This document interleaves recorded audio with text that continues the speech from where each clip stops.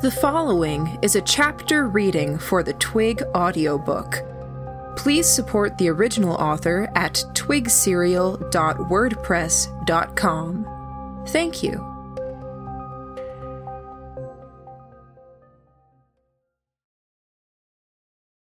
Chapter 9. Armed men led me out of the building, with Warren joining them. We made our way across the more open street until we were just beyond the point where I had been made to kneel, a coat over my head. The lambs were there, in the shadows, smoke, and the rain, the group spaced evenly apart. I saw them before my escorts did. The men started reaching for guns, and it was Warren who stopped them. Gordon stepped forward. He was hiding it, but I could see the smoldering anger in his eyes. "Everything good?" His voice didn't have a trace of that anger. A nice, vague question, conveying teamwork, expectations, while giving nothing away. Gordon was a good guy. "It's good," I said. He nodded before turning his back. I followed him back into the shadows, leaving the men and Warren behind. Mary, Gordon, Helen, and Hubris knew what was up, and they moved easily from areas of shadow to areas of deeper shadow, or to places where there was more smoke and cover. The art of disappearing honed over a long time for the humans. For Hubris, I imagined it was training. I wasn't positive that dog had the brain of a dog. Lillian, though, was just walking away. I could imagine how the onlookers could see her, and I was pretty sure she wasn't disappearing properly. I reached out to grab her sleeve and tugged her into deeper shadows. We made our way to the nearest tower, then climbed to the roof. The Breckwell beast was just close enough to give some cause for worry, but not so close that I was worried about my footing on the roof. I was one of the last ones up. I knew what to expect when I reached the top. Glares, folded arms, concern. I got out of Lillian's way as she got off the ladder, and being mid-step on more precarious footing, I wasn't in a position to dodge as she slapped my arm hard. "What did you get?" Gordon asked, quiet. The anger hadn't really subsided, and he was still talking in that cool, collected way. "You're not going to get on my ass, sock me in the face, or anything like that?" "At this point, I'm suspicious you enjoy the reactions," he said. "No. The mission. What were you going for, and what did you get?" I frowned. "Because if you didn't actually have an objective," he said, pausing as the Breckwell beast struck a wall, "I am going to be upset." I wanted to know what they were doing. "Do you?" I nodded. "Bring the Academy's knowledge to the masses. Bring the war to a close with a few final major events distracting us from the distribution of very easy-to-understand texts. Hurts the Academy in terms of the power gap and what they're making in terms of control, and economics makes for more competition over the resources the Academy wants." "No. We have classes on ethics, procedure," Lillian said. "Really?" I asked. "Yes, of course. So much would go wrong so fast if you just started handing out these books and basic starter kits like the ones they sell to young Academy students. It would be horrible, Sai." "Oh," I said, because my gut instinct was to maybe not fight as hard as we might otherwise fight when it comes to this. I'm not sure, but Frey might be willing to negotiate a trade here. "A trade?" Mary asked. "A few key players from their side in exchange for letting this thing happen." "Fuck," Gordon said under his breath. My eyebrows went up, harsher language than as usual. "We lost Jamie," he said. "Not in the final sense. Yes, in the final sense, I said, my voice low. Whatever. However you look at it, I'm bringing it up even though we've been dancing around the topic for months because I don't want to lose you, Sai. You won't. I knew exactly what I was doing. I know how Frey thinks. I know how to dance on this razor's edge. I'm here, aren't I? You're here and you're talking about entertaining her ideas. I couldn't keep meeting his eyes, so I turned away only to find myself looking at Lillian. I ran my fingers through my hair, fixing it as I paced a little. I came face to face with Mary and stopped in my tracks. I talked to Percy, I thought, but I couldn't say it without coming across as manipulative. What are you doing, Sai? Gordon asked. I turned away from Mary to look at him. What do you mean? You've been acting different all night, changing your pattern, increasing the tempo and intensity, making calls, and now you're working against us like you're trying to keep us off guard.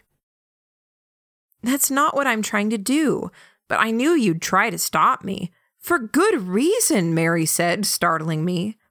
I'm here, I said. I walked in, I walked out. Without the bag? Mary asked. Without the bag with Jamie's books in it? Oh, gosh, Lillian said under her breath. We're going back tomorrow, I said, annoyed. We're going to walk out then, too, with Jamie's books, okay? We walk away with an idea of what Frey is doing, with an idea of how to counter it or steer it in the right directions. Mary gets to look Percy in the eye, we confront Frey, and with her preoccupied like she is, trying to juggle 2 factions and a half-dozen plans, we'll have her at a disadvantage. It will be the one and only time, maybe, that we ever have that. I looked at each of the lambs. I even looked at Gordon's dang dog in hopes of seeing a glimmer of understanding. Gordon approached me. I could see the anger in his eyes, the frustration. I steeled myself. Pretty much expected this since I'd realized I could walk inside those doors down there. But Gordon didn't hit me. When his arms wrapped around me, I wondered if he was intending to simply toss me over the edge of the roof. The size difference, the strength difference, my chronic low weight, I was willing to bet he could. What are you doing, Sai? Mary stepped closer, putting a hand on Gordon's back, her expression unreadable. Lillian hung back, both hands on her satchel with the medical equipment inside. Helen was perched on the peak of the roof, slightly above us, staring. More old Helen than new Helen, just for now. Seeing them, I was choked up in a way that made me feel like I was in the midst of drowning. I wanted to get out of the hug, to have space, to have a chance to explain, and it didn't feel like they were giving it to me. I'm trying to say it right. The thing with distributing the books, it's the second phase of a greater plan. She's got another plan, I think, and maybe Lillian can say if I'm on the right track or not. I reached out for help. Lillian didn't give any indication that she was going to play ball. The work that comes out of the books. Could it have a signature? Give everyone the tools to make Stitched, to create life, to create the right drugs, grow war beasts, I don't even know, but in a way that sets them apart from the Academy. Then when she makes her next move, it'll be easier to frame the Academy for it, like she did with the sterilization and the chemical leash, because that precedent exists. She can establish a narrative at a time when the Academy has less credibility, when it's damned itself by trying and failing to control the spread of this information. That the Academy is worse than it is. The next war comes around, the rebellion is better armed, the Academy is hurting. Step 4 drives a wedge into the cracks that become apparent. I'm not saying this is it, but it's... Don't you see the scale we're operating at here? Sigh, Gordon said. His tone suggested that he wasn't listening to me at all. "Let go of me," I said. I fought my way free of his arms. I backed away a few paces. "Listen to me." "I hear you," he said. "We all do." "I'm right. This is what I do. This is what I'm for. I can figure a way forward, find what we need to do to exploit and derail her plan, and this war will be over. No more mice will have to get thrown into vats to make ghosts. People won't end up conscripted by the crown and find themselves facing down a cousin of theirs in a gunfight." "Probably," Gordon said. "But that's not what we're talking about." "It's the mission. It's what we're made to do. I've been explaining for something like 3 or 4 minutes, and we're not talking about it?" "No, we're not." "Because I seem to recall the last time we met Frey, you were thinking about defecting," I said. "You were close, too. If a single snowflake had fallen on your back, it might have been the push you needed." The words hung in the air. Gordon didn't flinch. The reaction wasn't even all that profound with the other lambs. A turn of 1 or 2 heads looking at our tallest, strongest member. Curious looks, but it was almost as if they were wondering what his reaction was more than they were wondering if it was true. "I'm not even talking about going that far," I said. "Yeah," Gordon said. "I hear you." "Then what's the problem?" "The problem," he said, and his voice was quiet, "is that I'm worried you're falling apart even more than I am. And I have seams, Sai." "I'm here," I said, my voice low. "I've been in top form tonight." "You've been in A form, Sai," he said. "I'm just not sure it's yours." I could have hit him if I didn't know it would be futile. "What do you want, Gordon? You're getting on my case, you're making me play this dang blasted guessing game, like I'm supposed to unravel a riddle that isn't even a riddle. Tell me what you want me to say or do, and I'll say or do it." "Just tell me, Sai. What are you doing?" "Trying to do the mission? Trying to figure out how to beat a woman that's smarter and on better footing than I am, apparently without the help of my team?" There was no response. Mary kept one hand at Gordon's arm, barely inches separating them. His dog stood on the other side of him. "Okay," I said. "Forget the mission. You want me to bear my emotions? I'm trying to figure out how things work with the group being a different shape, 1 man down, 1 dog up, and 2 more members on the way. I've been worrying ever since the last time we saw Frey that the group might splinter. Thanks to you, by the way. You did start that." "Sorry." "Is that the answer you're looking for? I'm trying to hold things together, that's all." "I think we'll both know the answer when you give it, but that doesn't seem like you're answering the question." I might have screamed in his face if I didn't think it would cause problems. The Breckwell beast was tearing at another set of houses a short distance away, widening the gap made by some of Frey's explosions, it looked like. I wondered if any people were dying in the process. "Sai," Mary said. I snapped my head around. "When you went down there, were you running to, or were you running away?" "Don't do this, Mary. Don't throw cryptic questions at me and expect answers I don't have. Because the rush, the recklessness, the fact that you're so adamant about wanting to get this done before the new member arrives, before Jamie arrives." "That's not Jamie," I said. "It seems like you're running away. And now you're talking about working with Frey? Not working with, just not working against as hard as we might. Everything we've done to this point, what has it been for? Does Frey really hurt the future of the lambs and the betterment of mankind? Are we really going to sit here and pretend we like the Academy? That the Duke is an all-around stand-up guy? I think you're evading. I evade. You might as well accuse Helen of acting. Gordon spoke up. I just want a satisfactory answer to the question. You, someone, just convince me that you're not losing it, and I'm open to further discussion, whatever you guys want to do. What am I doing? I asked him. Yeah, he said. I threw my arms up and I started walking away.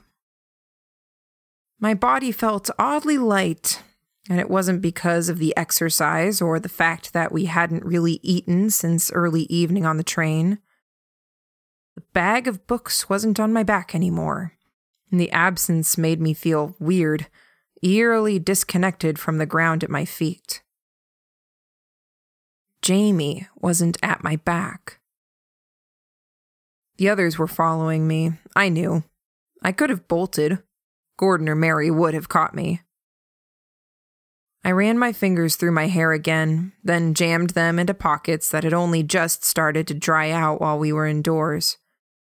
Late in the evening, late spring, soaked through, I felt cold to the bone. I wheeled around.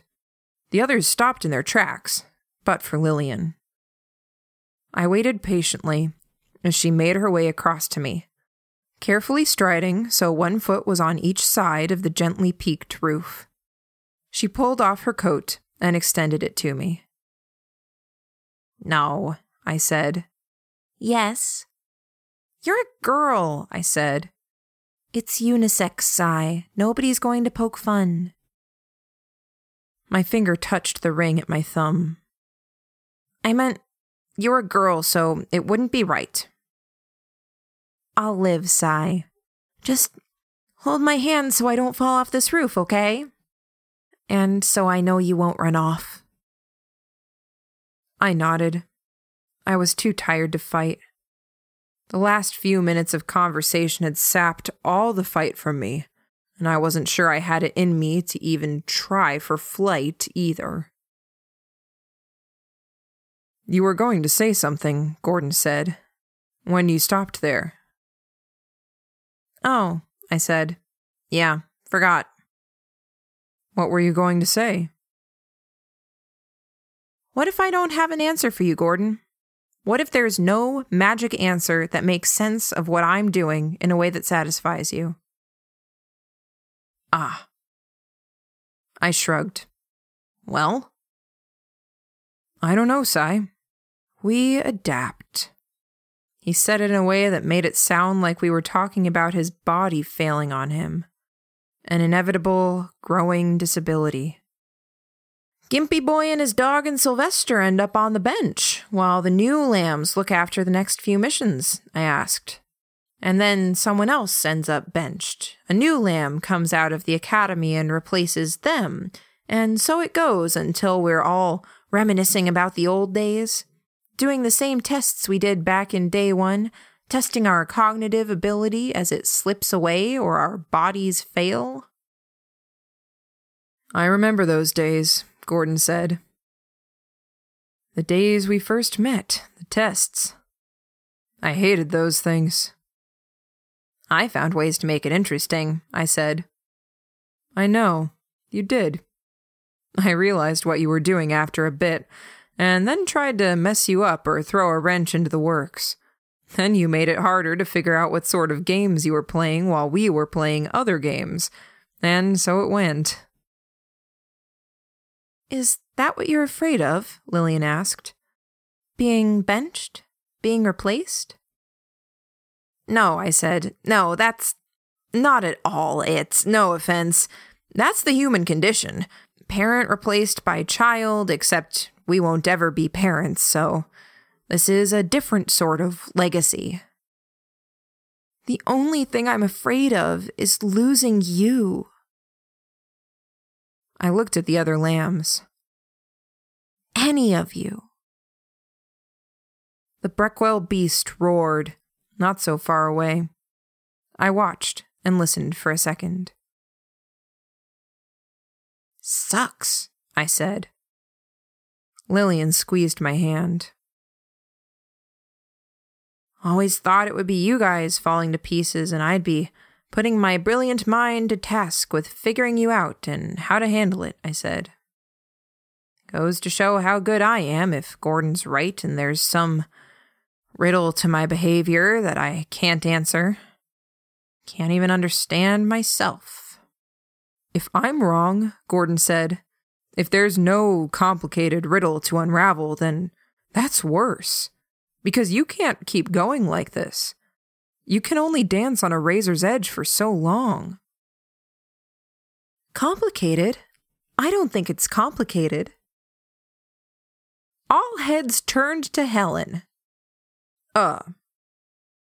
Clarify? Gordon asked. Not complicated, Helen said. It's very simple, I think.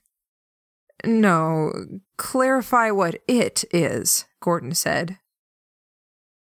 Cy is acting, Helen said. He's playing at being Jamie, and he's doing a really bad job of it.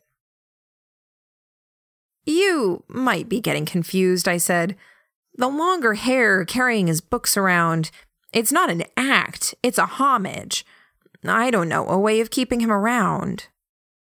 It's an act, Helen said, firm. A bad act, because you don't have the right tools. You said you didn't want to see the lambs die. The only thing any of us can do is hold someone in our hearts. There's an emptiness when they go, and we fill in that emptiness with memories. Or drink, or work, or violence sometimes, but mostly with memories. Poetic, Mary said. Where did you hear that? I've been studying.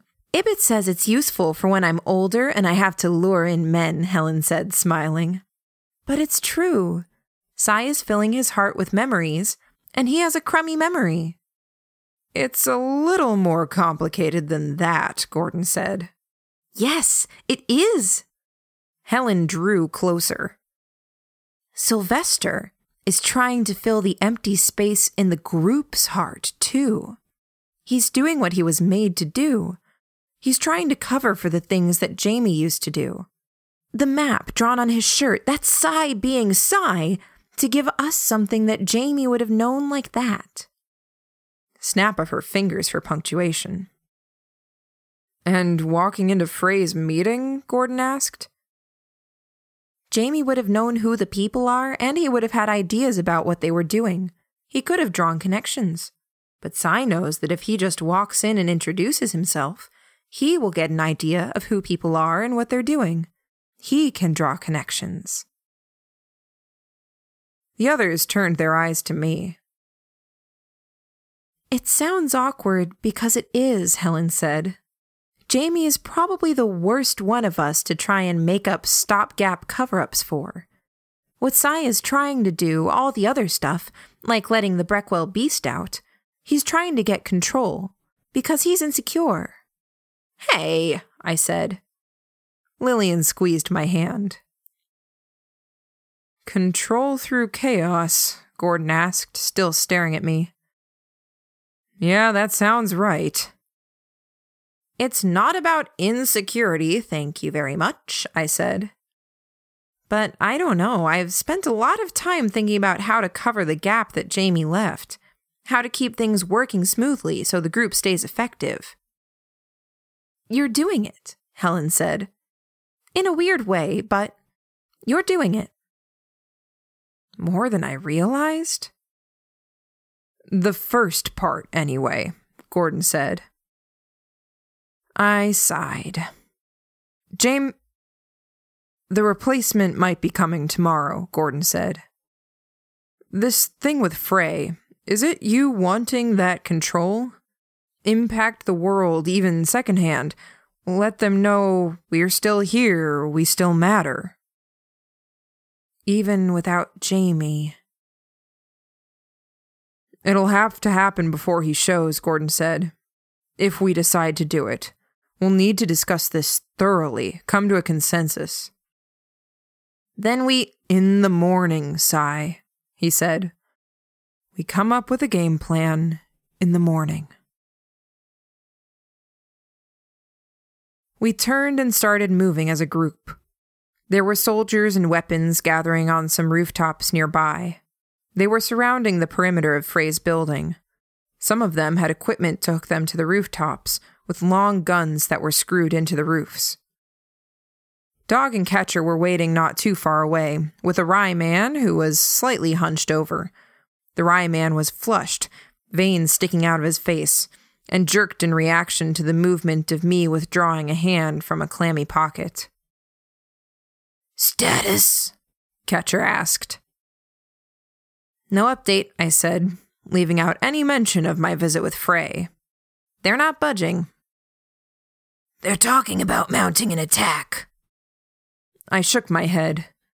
"No, she's got a maneuver she's going to pull. Moment we try, half our soldiers turn on the other half. I don't think she plans to leave at all. Her soldiers in the towers are going to subtly guide the beast away from her in the meantime, and they'll be part of the uprising if and when she makes a move. When the dust clears, she's the one in charge of Breckwell." "How sure are you?" he asked.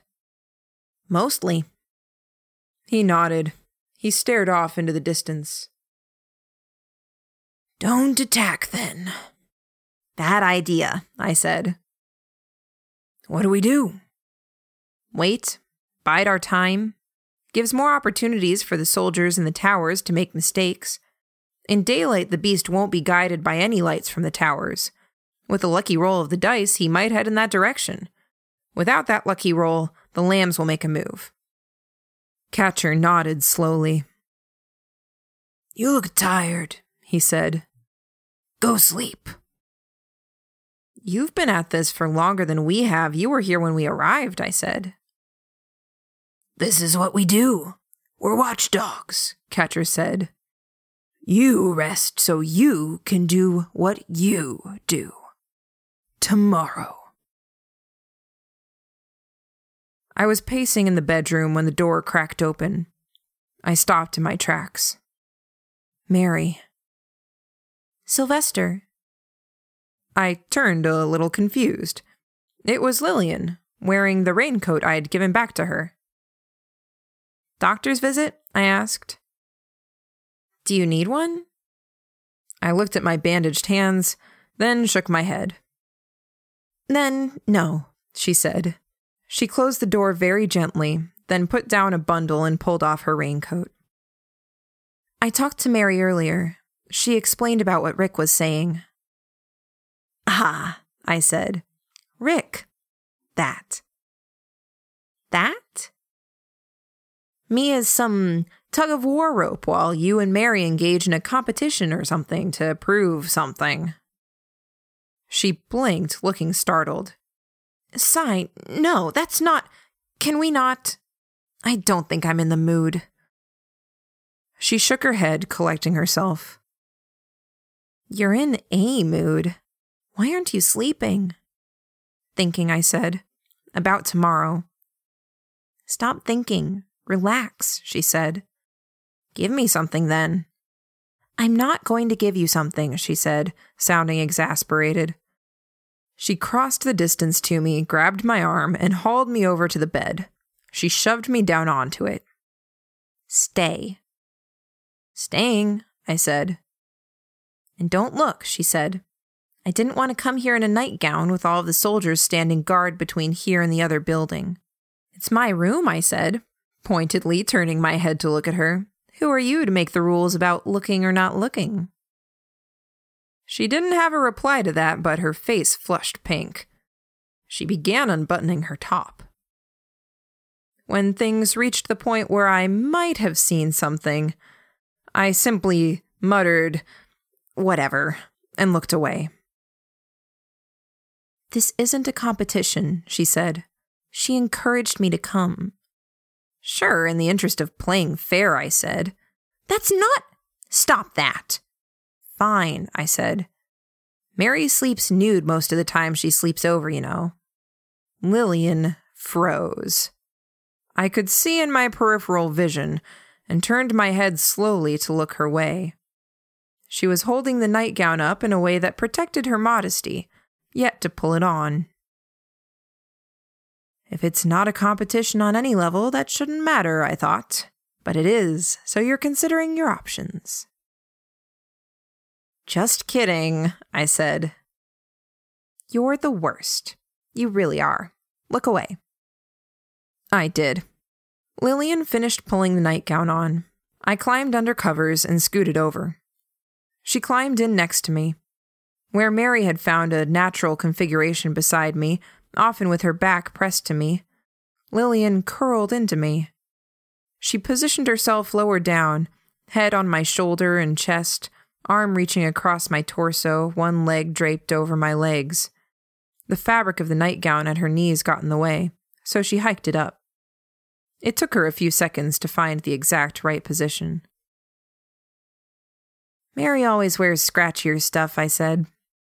Lace and stuff. This is softer. It's nice. I plucked at the hem of her nightgown. She swatted it out of my hand and slapped my chest. Go to sleep, she said. I lay there, staring at the ceiling. After a few minutes, she raised her head to look at me. What were you even doing? She asked. Normally I'd be reading, I said, but I don't have the books. She nodded, head rubbing against me. Her breath was warm against my chest. Doesn't it get boring, reading the books over and over again? Never. She nodded again. I miss him too, she said. We got along. Yeah, I said. He was a good guy. I'm really scared about tomorrow. I know, I said.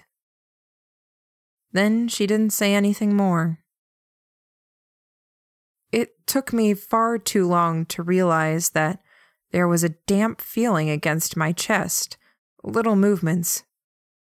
I shifted position, lifting my head up. Crying. Pulling my shoulder out from under her, I changed position so I was facing her. I wiped tears from her cheeks. Cry, baby. She hit me. Come on, I said. I pulled her head against my chest, and she burrowed close, clinging tighter. I stroked her hair over and over, rhythmically, but I was the one who was lulled into sleep. Alongside the nights I'd had Mary stay over, it was the 5th night of sleep I'd had in 2 weeks.